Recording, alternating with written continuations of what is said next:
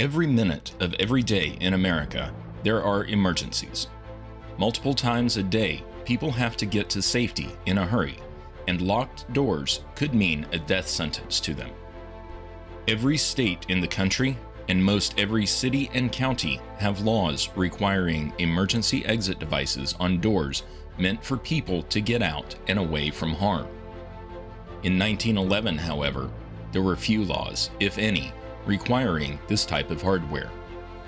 146 people died in the Triangle Shirtwaist Fire, most because they couldn't get out.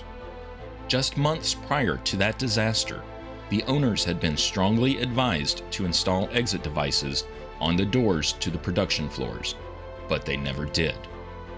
That disaster and the Von Duprin exit device paved the way to what is now so common in North America, most people don't even know what it's called. I'm Jeff Moss. I'm Tyler J. Thomas. And I'm Tim Coleman.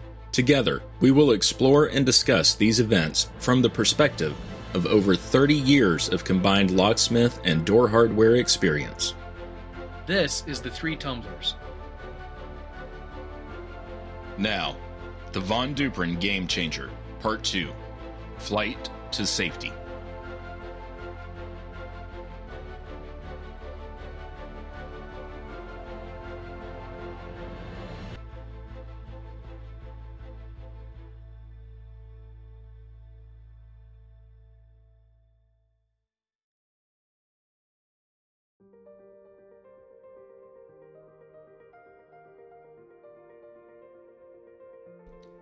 In 1908, Carl Prenzler and Henry DuPont received patents for emergency exit locks under the name of their patent attorney, Arthur Hood. With the patents secured, the Vonnegut Hardware Company was able to market their exit devices to various customers. The first customer to have an emergency exit device installed was a high school in Indianapolis, and soon after, every school in the city had these devices. In 1909, the Murat Shriners Temple, later known as the Murat Theater, was opened at 502 North New Jersey Street in Indianapolis. Designed by Oscar Bolin, he included the Vonnegut Hardware emergency exit device in the designs of the building. Oscar's intent was not only to make the building safer for the occupants, but also to help advertise the Von Duprin device for use. When the Indiana State Factory Inspector toured the building in March of 1910, he stated that the theater exceeded all of the safety requirements of the time. Following closely, many other buildings in Indianapolis began installing the Von Duprin exit devices, including Benjamin Harrison School No. 2. Every door in the building was equipped with a Von Duprin exit device. In 1911, that school caught fire. However, all students were able to escape the building in less than a minute. Also in 1911, the Triangle Shirtwaist Factory fire claimed over 170 lives, many of which could have been spared if only the doors had exit devices installed on them. I wonder if proximity mattered, because here we've got two examples, first the schools and then the Murat Temple, as far as areas or buildings getting this, but that's far. Indianapolis is far from New York City. I mean, it's drivable and, I don't know, 90-minute flight, maybe something like that. But I wonder if the time it took for the traveling salesman to get there or get them installed or spread, because obviously they've got a hot ticket, hot item out of the gate. You're going to hit the stuff that's nearby: Indianapolis, Gary, Indiana, Cleveland, Cincinnati, Lexington, all kinds of stuff like that. Maybe New York City is one of the last places you go, or it's certainly not high on your pecking order. So I wonder, too, if that had something to play with it.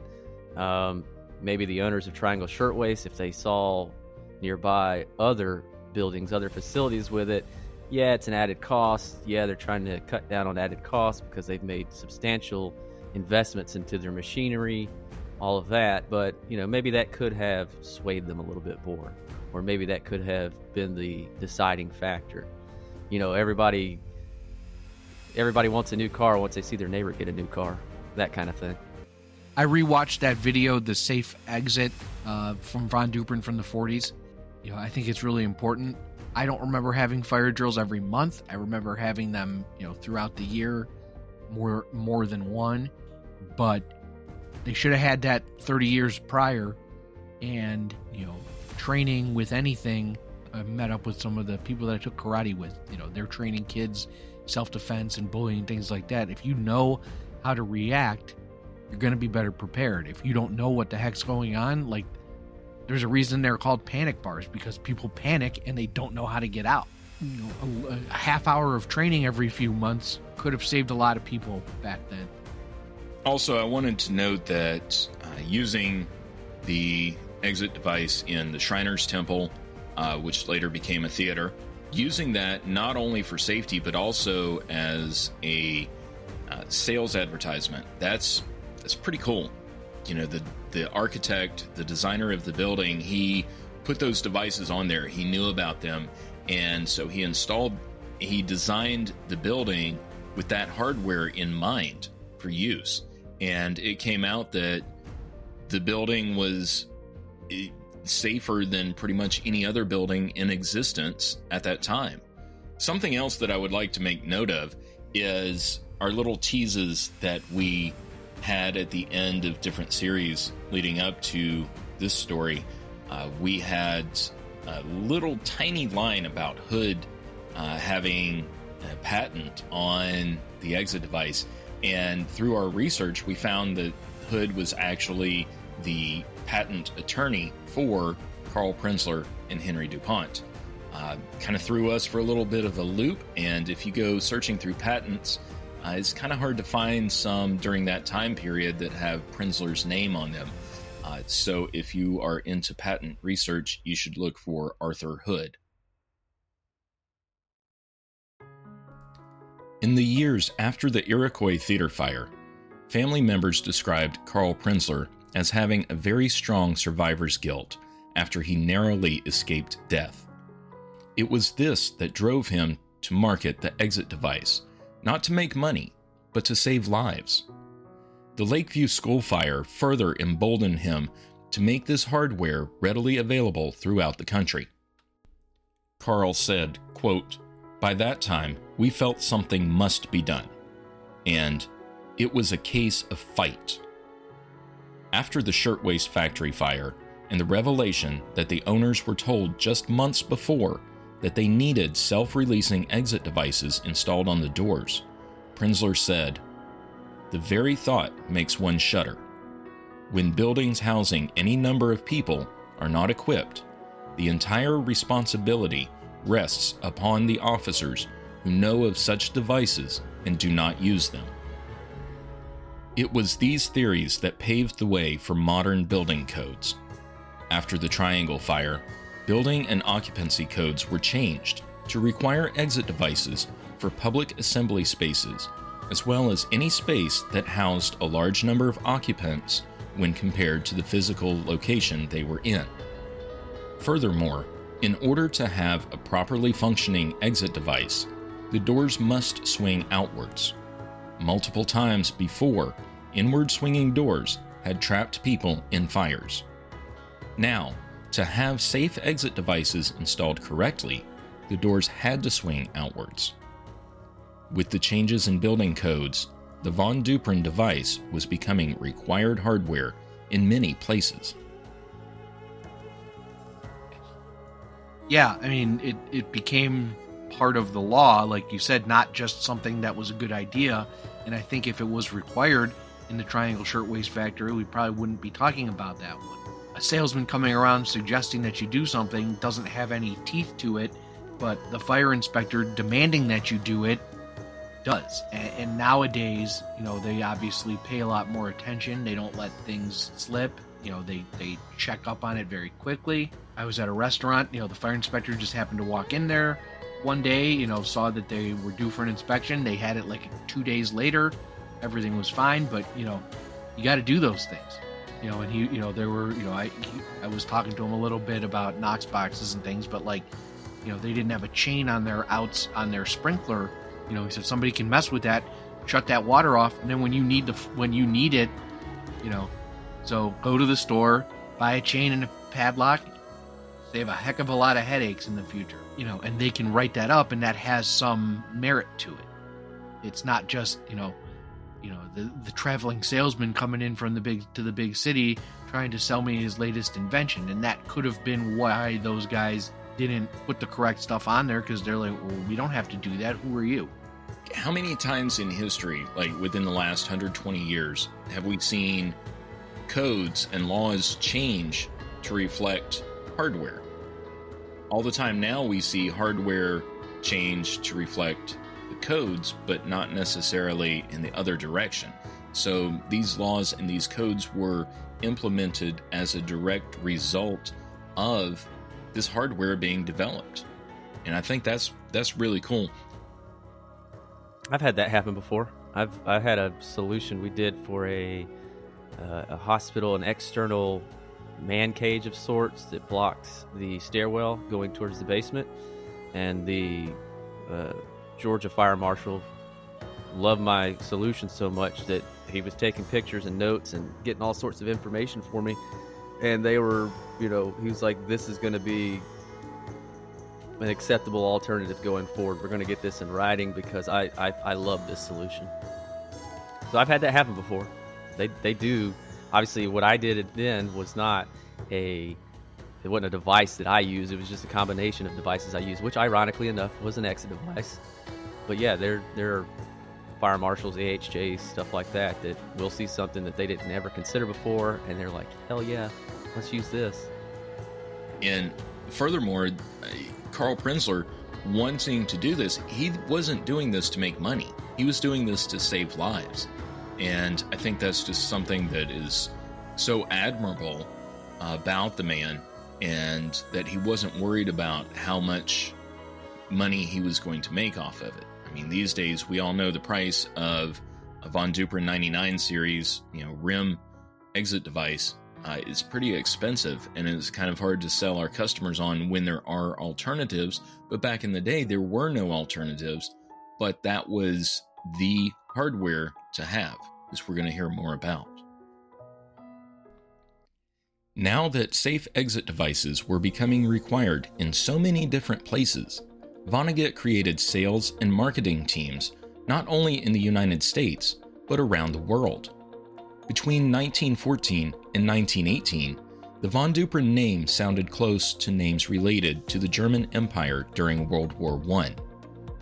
To counter the decrease of sales during this time, Von Duprin devices were marketed under the name Prince for a short while in order to avoid confusion over the origin of the product. After the Great War, however, business started booming for Von Duprin. Their marketing strategy was that people died in fires all the time just because they couldn't get out. Staying with their marketing campaign, the Vonnegut Company focused on the fact that panic is the biggest killer in commercial fires. They felt that training to overcome panic should start in schools, and that people should be able to move quickly and safely and be outside on an unobstructed sidewalk in less than a few minutes. While fire extinguishers, sprinkler systems, and alarm boxes were all starting to become commonplace in commercial building settings, the ability to exit the structure safely was the main focus. The flight to safety could be made by all, no matter the circumstances. So fire alarms back in the day were pretty much local only. The box or the pull station in the building would be a large geared wheel that would be set for like a certain code. So if you pulled the station on the first floor, it could have, like go off 3 times, then stop, then 1 time, then stop, then 2 times. And when that code went out, they would know where it came from. It was basically like a telegraph system.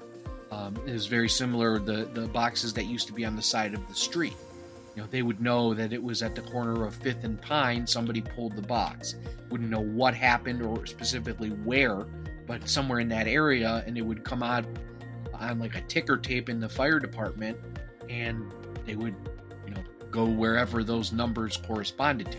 It's not like now where, you have addressable fire alarm systems and it'll tell you exactly where in the building, obviously however it's programmed, but it'll tell you exactly what went off. It allows for a more accurate response. You're not walking in the building, knocking something down, and the fire is 1,000 feet on the other side of the building.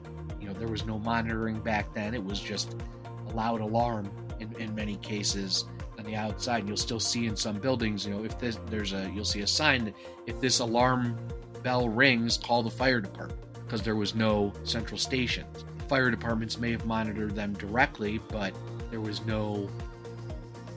ADT started as a telegraph company. They weren't doing alarms initially, and responses were a lot different. They would send somebody out, like an armed guard to investigate, and then the fire department, so things took a lot longer.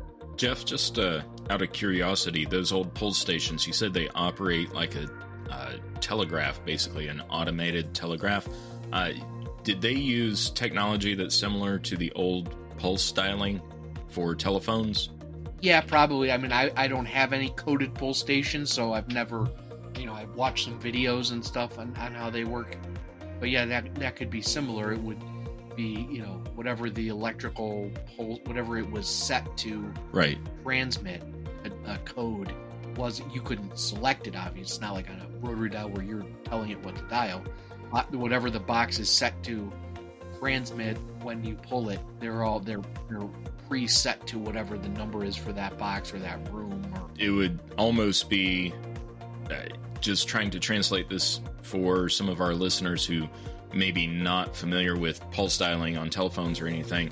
This could be like a pre-wound music box almost. Yes. You pull it and then it goes through and it electrically sends the signals based on the little tabs or dots within the mechanism, which is pretty cool. So the fire extinguishers of the time were a lot different than what they are now. I mean, they still put the, to use firefighter terminology, they put the wet stuff on the red stuff. And so back then, though, today we pull the pin, squeeze the lever, and dry chemical, or depending on the type of extinguisher, the extinguishing agent comes out and it's pressurized that you can direct onto the base of the flames. These extinguishers from back in the early 1900s, late 1800s, operated similarly, but you had to actually take the extinguisher, turn it upside down, and these extinguishers were made out of copper or brass, sometimes bronze materials, and you turned it upside down, bumped it.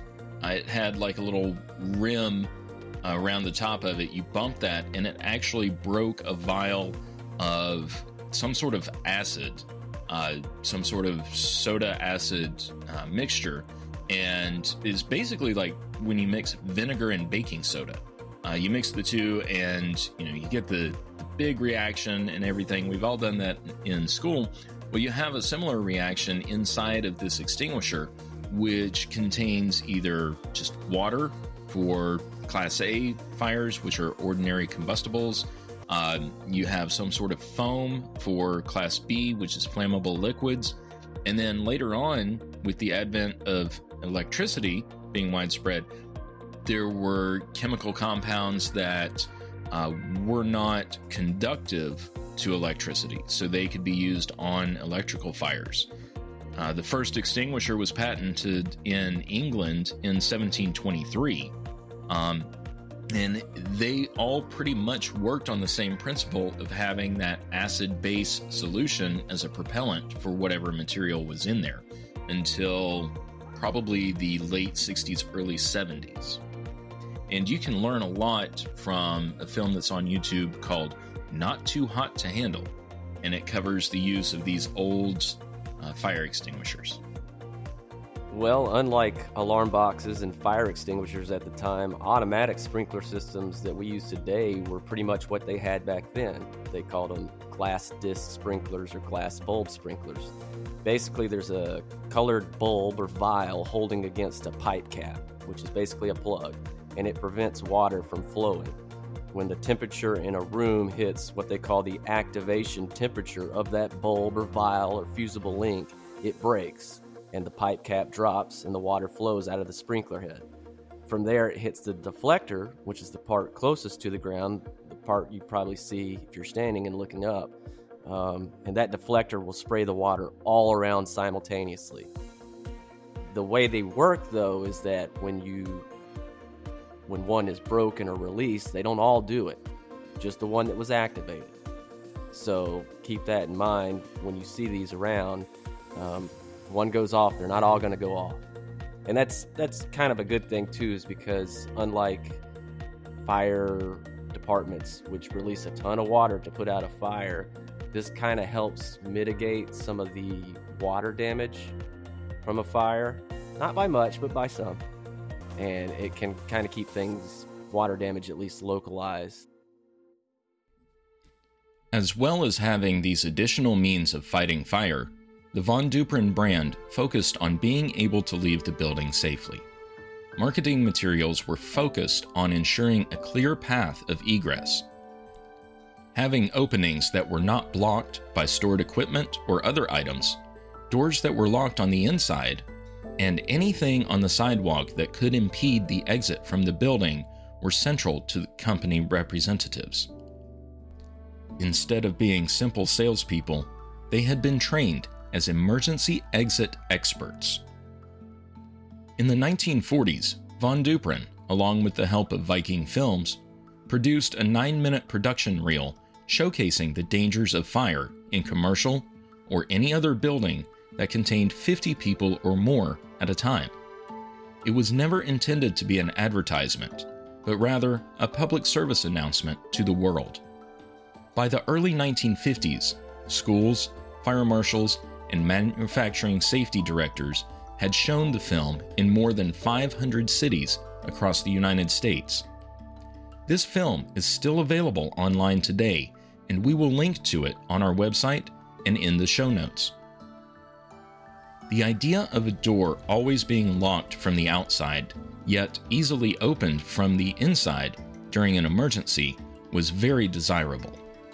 By the early 1950s, most experts recognized the Von Duprin exit device as the standard for panic hardware on doors for buildings that would contain large groups of people.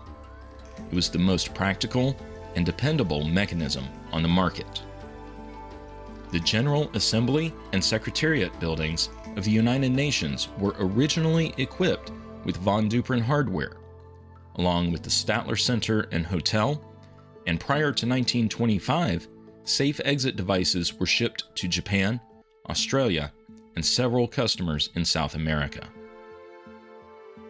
It's somewhere, I don't know if I have them easily accessible, but I have pictures of some of the hardware from the Masonic Auditorium that was built in the late 20s, and there's some old Von Duprin panic bars on some of the doors. I don't know if they're still there, but I remember taking pictures of them. Stuff's been around for quite a while, and now it's sort of ubiquitous, but back then it probably was foreign to a lot of people. That film, and I watched it, and it would certainly hold up just as well today. I think more education needs to be done. Yeah, I mean, Von Duprin is still the standard. That's what we compare all of the, I hate to say knockoff because they are variations, but that's what we compare all non-Von Duprin devices to. Every exit device that we encounter as locksmiths or door hardware technicians, we compare them to the Von Duprin series, whether it's the 99 or the 88, or even the 22, we compare to all of them, and that is the standard today. That is the benchmark of any exit device manufacturer. Unrelated, but the people at Vonnegut at this time have to feel like $1 million, and not just because they're probably making that much a year, but to know you're manufacturing, packaging, shipping, and selling a device that is saving lives around the world. And it doesn't matter which spoke you are in the hub because the wheel turns together. So everybody that's involved, I mean, that's just a great way to put in 40 hours a week of work. Yeah, I mean, even today, when you install one of these, you got to feel good about it. I mean, I don't know how many fresh installs you guys have done of exit devices where you go from a lever or a knob that's on a door or just a slab door that's being installed.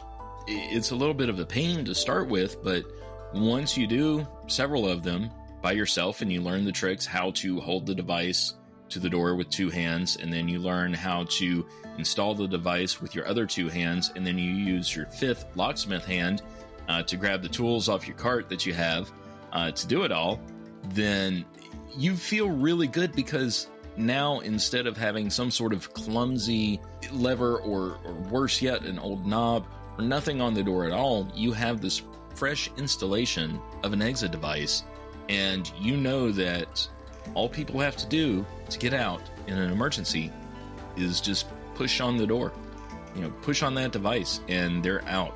Making those devices, yeah, I agree with you. That would make you feel wonderful. You are making actual, real, life-saving equipment.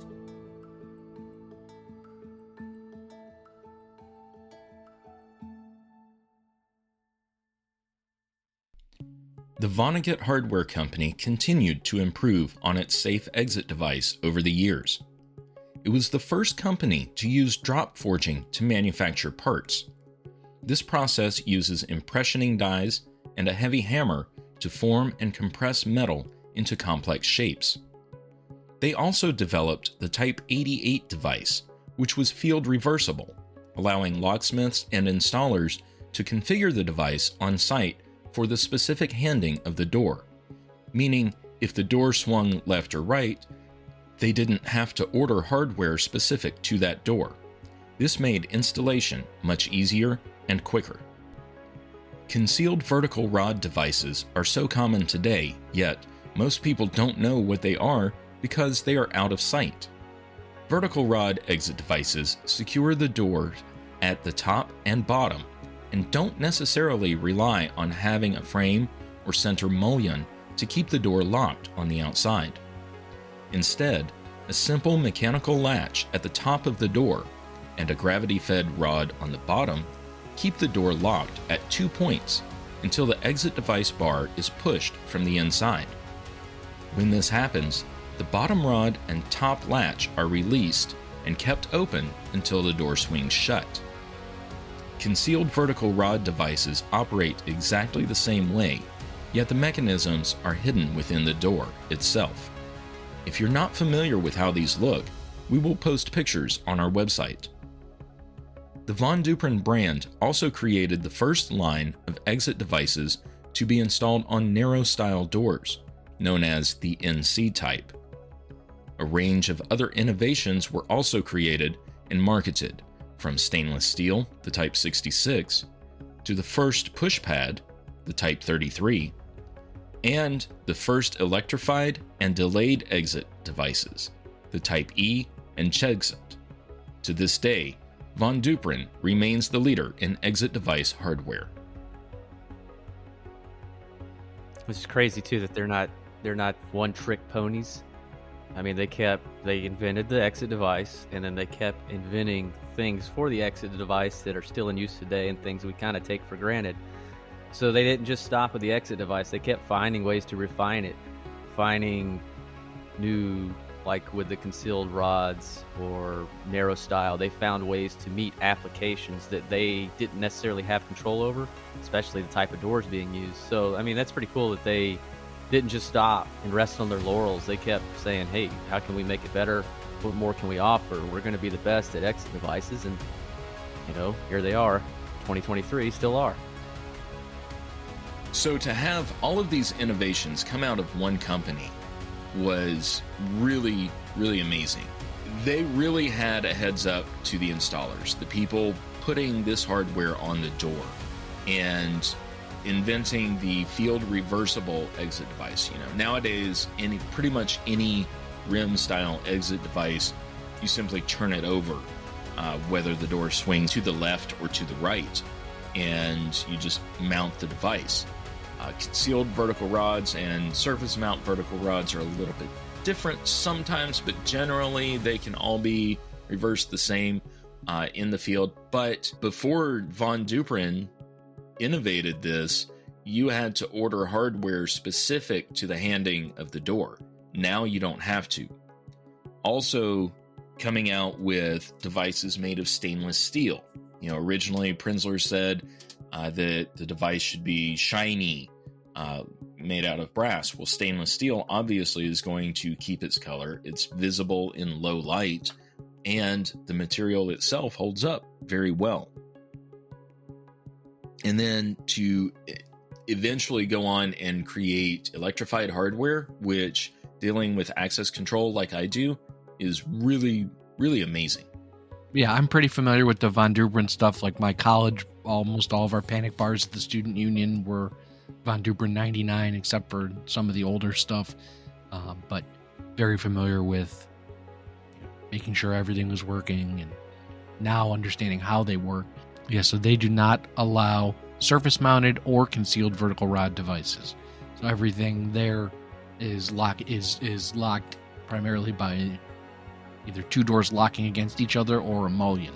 So they've had issues, I guess, with vertical rod stuff not lasting. And I've seen that in places where they have a rod at the top and bottom, and then the bottom one is busted off for who knows how long. If you're a new locksmith and you've not dropped a vertical rod down inside the door and had to fish it out yet, guess what? Your day is coming. Yeah, that's always fun, having to help on those big storefront doors.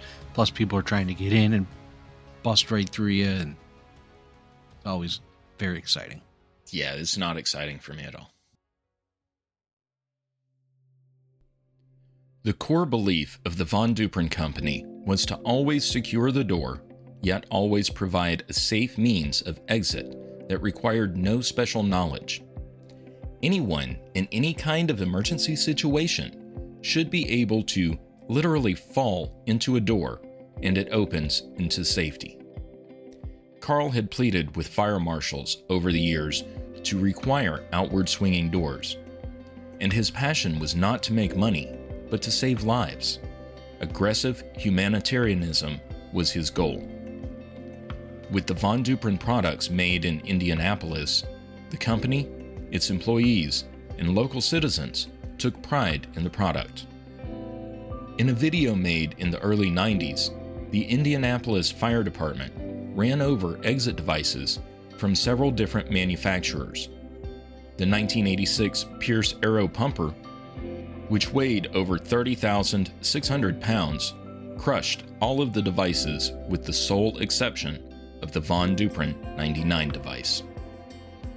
And now that one was definitely an advertising video, and I always get a kick out of it because I know how it's going to end, but it's still pretty cool, and it's certainly goes above and beyond the way that a door would normally be tested, although from my experience in the college, if the hardware could hold up in the student union to football players running in and out of them every day, it's going to last pretty much anywhere. It's like that Master Lock ad that they had a while ago where they would shoot them with a gun.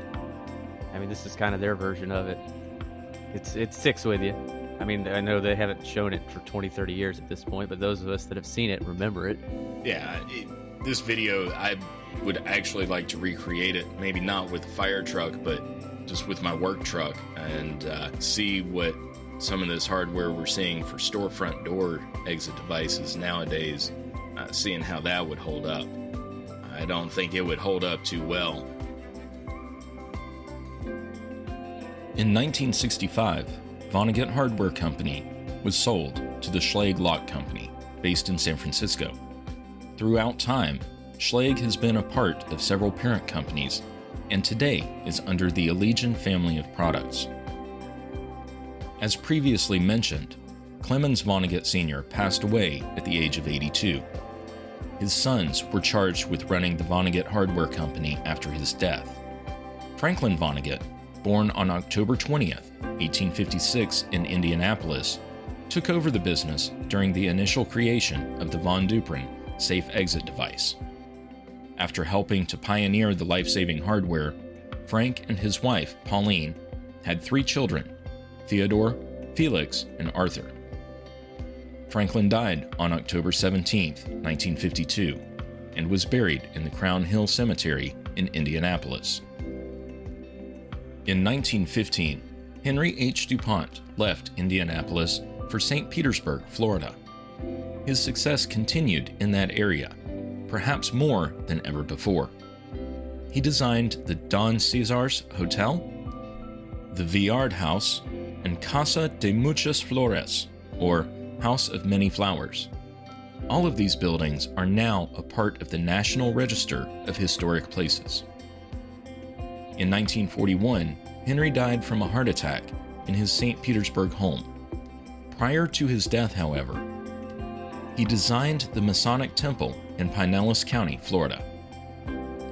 After over 50 years of service, Carl Prenzler retired from the Vonnegut Hardware Company, which had now grown to over 300 employees.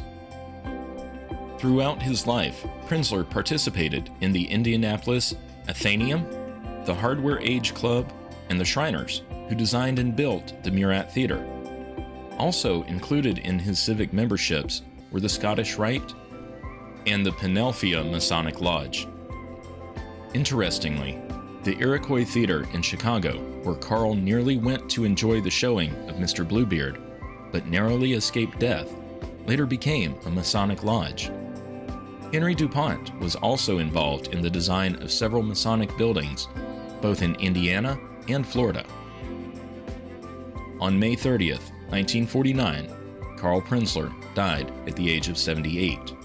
He is buried in the same cemetery as Franklin Vonnegut.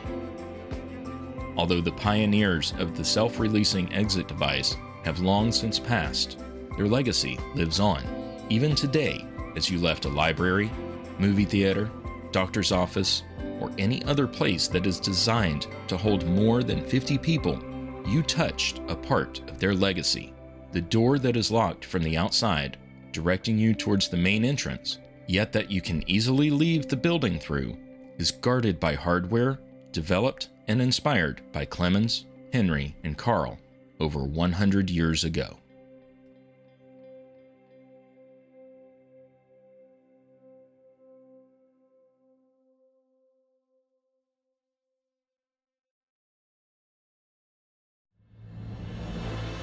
Executive producer is Tyler J. Thomas. Technical producer is Jeff Moss.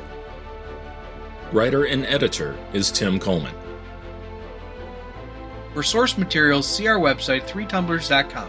Get this episode and others wherever you get your podcasts. This has been a 3 Tumblers production. Copyright 2023, all rights reserved.